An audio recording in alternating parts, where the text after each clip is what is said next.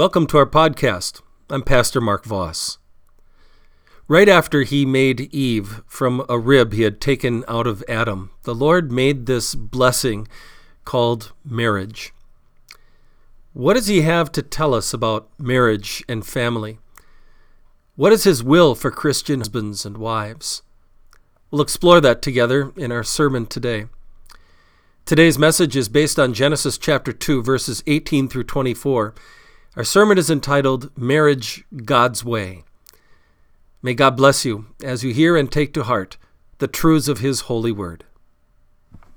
This morning's Old Testament lesson and our sermon text today, Genesis chapter 2, verses 18 through 24. The Lord God said, "It is not good for the man to be alone. I will make a helper who is a suitable partner for him."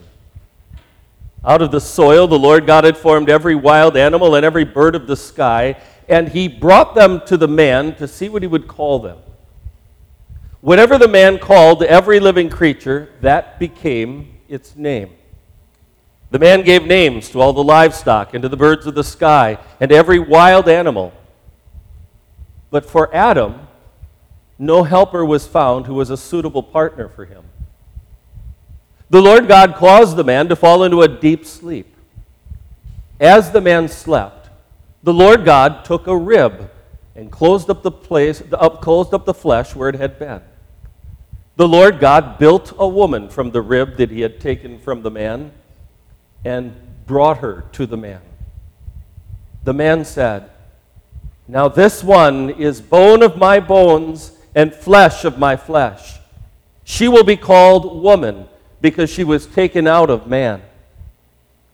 For this reason, a man will leave his father and mother and will remain united with his wife, and they will become one flesh." The word of the Lord. They met through some mutual friends and began dating each other. 1 year later, they found themselves head over heels in love. He proposed. She said yes. They began planning their wedding day. They both wanted it to be one of those proverbial dream weddings. They spent countless hours planning out every minute detail of their wedding day. And when that day came, it went off without a hitch. They had spent all kinds of time planning for that wedding day. They had spent very little time planning for a married life. And so before long, that happy dream of the wedding day became the real world of marriage with all of its hurts and all of its stresses. Every marriage has its challenges. Every marriage has its problems.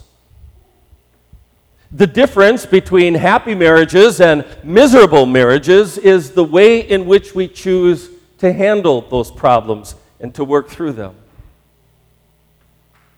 One pastor, in a book that he wrote about Christian marriage, tells about something that happened in his ministry years and years ago. There was a married couple that was having trouble. The wife, who was a member of his church, came to him and said, could I speak to you about the problems we're having in our marriage? And he said, yes. And he listened as she explained some of the issues that they were having, and she asked him if he would reach out to her husband, whom he didn't really know, and he said, I'd be happy to. And he set up an appointment with her husband. Here's what he wrote about that meeting. He was a burly sort of fellow with a mind of his own. After a polite exchange of greetings, he sat forward in his chair, looked me straight in the eye, and said, "You might as well know it right now. I don't have any time for this religion garbage, and I'm in no mood to exchange my biases for yours." We didn't get very far in our conversation. We were starting from two entirely different points of view. His point of view was that God and religion have no place in marriage. My point of view is that God has a very important place in marriage. After all, marriage was His idea. Does the attitude of that man accurately reflect the dominant thinking in our world today? Isn't it true that more and more people just assume that marriage is something that society came up with back in ancient times, that it's a device of human beings, and therefore we lay down the rules and we decide what happens in marriage and what doesn't? Nothing could be further from the truth. In the second chapter of the Bible, here is where we find out where this whole concept of marriage started in the first place. And here is where we find what we might call marriage God's way. And marriage God's way means understanding, first of all, that marriage is a divine institution. So you notice from our text, right, that the Lord God had given Adam a huge task. He wanted Adam to assign names to all the different species of animals and birds that he had created. Now, this wasn't just busy work that God had given to Adam. He had a purpose in mind. The Lord wanted Adam to come to the realization that while all the birds and animals had appropriate, suitable partners, had mates, the rooster had his hen, the stallion had his mare, the steer had his cow, Adam had no one. The Lord wanted to create within Adam a feeling of loneliness and a longing to have a suitable partner because Adam was alone. And so our loving Creator said, "It is not good for the man to be alone. I will make a helper who is a suitable partner for him." And the Lord caused Adam to fall into a deep sleep, and while he was sleeping, he took one of Adam's ribs, closed up the place with flesh, and the Lord God made a woman out of the rib he had taken out of Adam. He made a suitable partner for him. Not another man, but a woman. Tailor-made for man. Someone to have and hold, someone to love, someone with whom he could have children and raise a family. You know, as you read these words, does it seem to you like it does to me? That instead of bemoaning all the differences that exist between men and women, or instead of trying to constantly blur those lines, we ought to celebrate the way in which God made both men and women and made them different from each other. Adam did. And then in simple elegance, we're told about the first wedding that ever took place. The Lord presented Adam with this precious gift, and we're told that he brought her to the man. And as he spoke his wedding vows, Adam expressed his gratitude and his appreciation for this wonderful gift that God had made for him, named Eve. And then the Lord instituted marriage, this blessing for us, this gift. As he said in verse 24, "For this reason a man will leave his father and mother and be united to and will remain united with his wife, and they will become one flesh." Because God loves us with a perfect love, he designed and instituted this blessing called marriage. God knew that Adam had a need for a partner and a companion, someone with whom he could share life's blessings and eventually with whom he could share life's sorrows, someone with whom he could bring children into the world, and God filled that need by creating Eve and bringing her to Adam.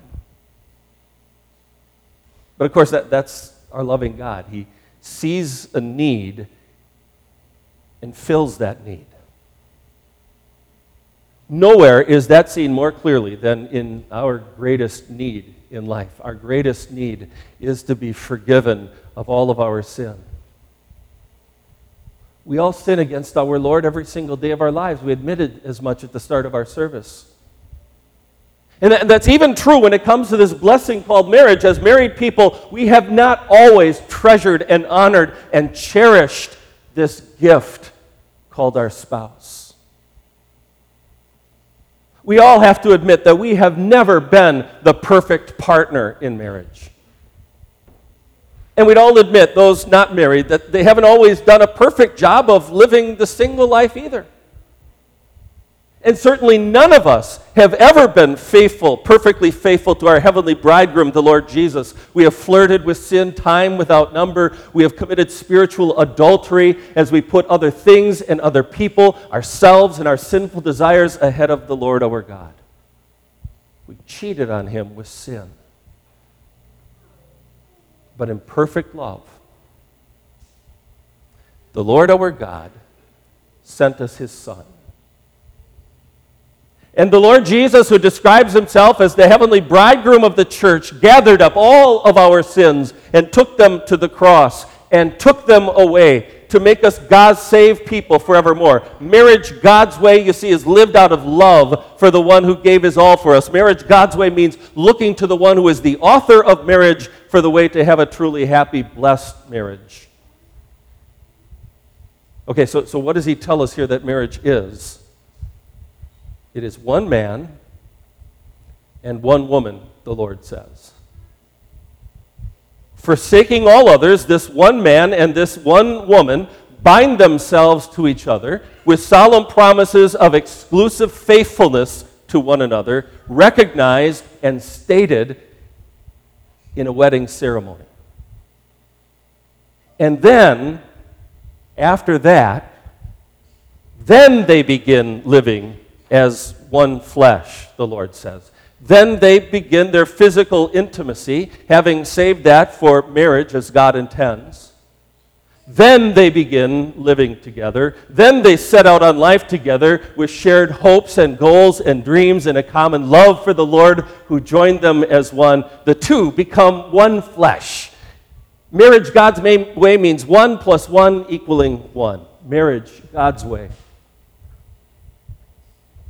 If some sort of a warning light suddenly showed up on the dashboard of your vehicle and you didn't know what that warning light even meant, you'd never seen it before, what would you do? How about opening up the glove compartment and pulling out the owner's manual and finding the section where it talks about all those warning lights? It'll tell you exactly what that warning light means and what to do about it. Friends, this Word of God, this Bible, is the ultimate owner's manual for marriage. The people who made the car that you drive know all about how to fix it. The God who created marriage knows all about how to address the problems that come our way. Here is where God gives his good guidance to husbands as he calls on us to be servant leaders in the home. You heard it earlier. Love your wives as Christ loved the church in Ephesians chapter 5. He says, be considerate and treat your wives with respect in 1 Peter chapter 3. He says, husbands, love your wives and do not be harsh with them in Colossians chapter 3. And he calls on wives to look to their husbands and to give them their love and their respect out of love for Jesus, to give them your heart and your faithfulness. And when the warning light comes on in your married life,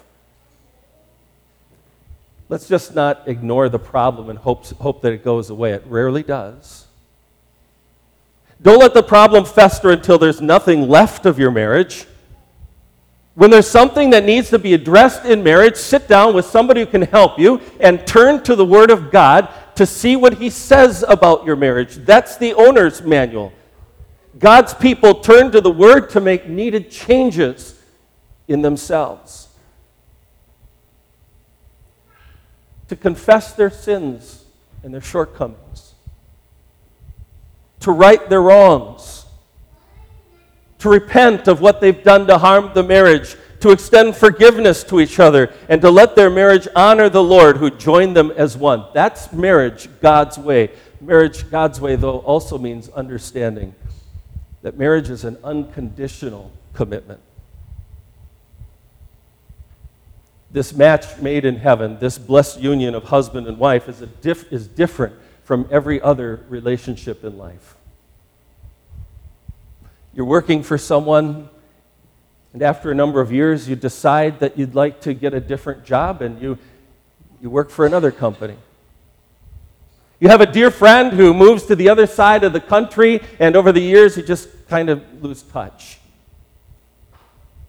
Two young people are dating each other. When it doesn't seem to be working out, they both decide they'd be better off breaking up and seeking different relationships. But not marriage. Earlier in our gospel reading, you heard Jesus say this. He said, "Therefore, what God has joined together, let no one separate." Scripture teaches that marriage is intended to be a lifelong union of a husband and his wife, an unconditional commitment. Yes, the Bible does allow for divorce in the case of unfaithfulness, because that act of unfaithfulness broke what the essence of that marriage really was based upon.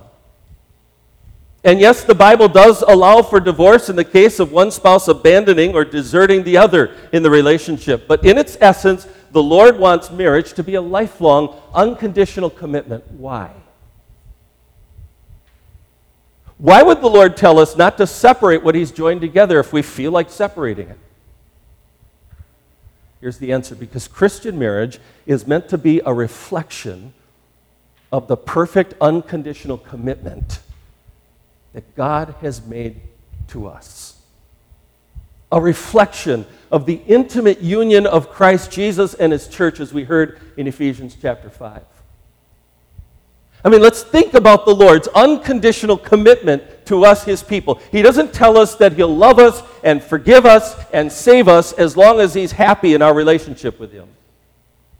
He doesn't threaten to walk out on us when we rebel against Him with sin after sin, day after day. He doesn't withhold His love from us because we haven't been making Him happy. Nor does He simply talk a good game about loving us. Jesus gave Himself for us, laid down His life for the church when we deserved the exact opposite. He didn't wait for us to show Him that we deserve to be loved that way, or it never would have happened. He simply gave us His unconditional, committed love.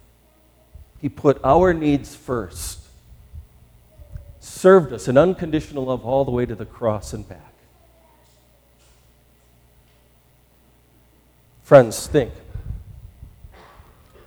Just imagine what our Christian marriages can be when we take that love that the Lord has shown to us and use that as our template, as our pattern for the way that we love each other, for the way that we love our spouse. Think of the joy that we'll have when we serve each other as we've been served by our Lord and Savior. Think of the power of the relationship when two people in marriage each give 100% to that marriage unconditionally, without looking for anything in return, just loving their spouse to honor the Savior who loved each of them with that unconditional love. Think of the blessing that you will be to your spouse when you look into the mirror every morning and say to yourself, how can I remind my spouse today of how much the Lord loves them by the way that I love and serve and treat them and forgive them and accept them, by the way that I give my all to this marriage today. Marriage God's way. That means every day, whether married or not yet married or no longer married, honoring and cherishing this gift that He gave the world when He instituted marriage. It means looking into the Word and finding the ways in which God calls upon us to love our spouse with that unconditional, forgiving, self-sacrificing love in marriage. It means honoring the Lord by striving to make our marriages every day a beautiful reflection of His unconditional commitment to us. It means respecting and honoring both our own marriage and the marriage of others, and not doing anything to harm that relationship. And when we do, to go to the cross and embrace the loving forgiveness that Christ won for us there. May the God who is love, the one who is the author and the Lord of marriage, graciously grant that to every single one of us. May He strengthen our homes and our families. And may He lead us out of love for Him to live life His way, to His glory, so that our homes become these havens of happiness and these places of peace to His great glory. Amen.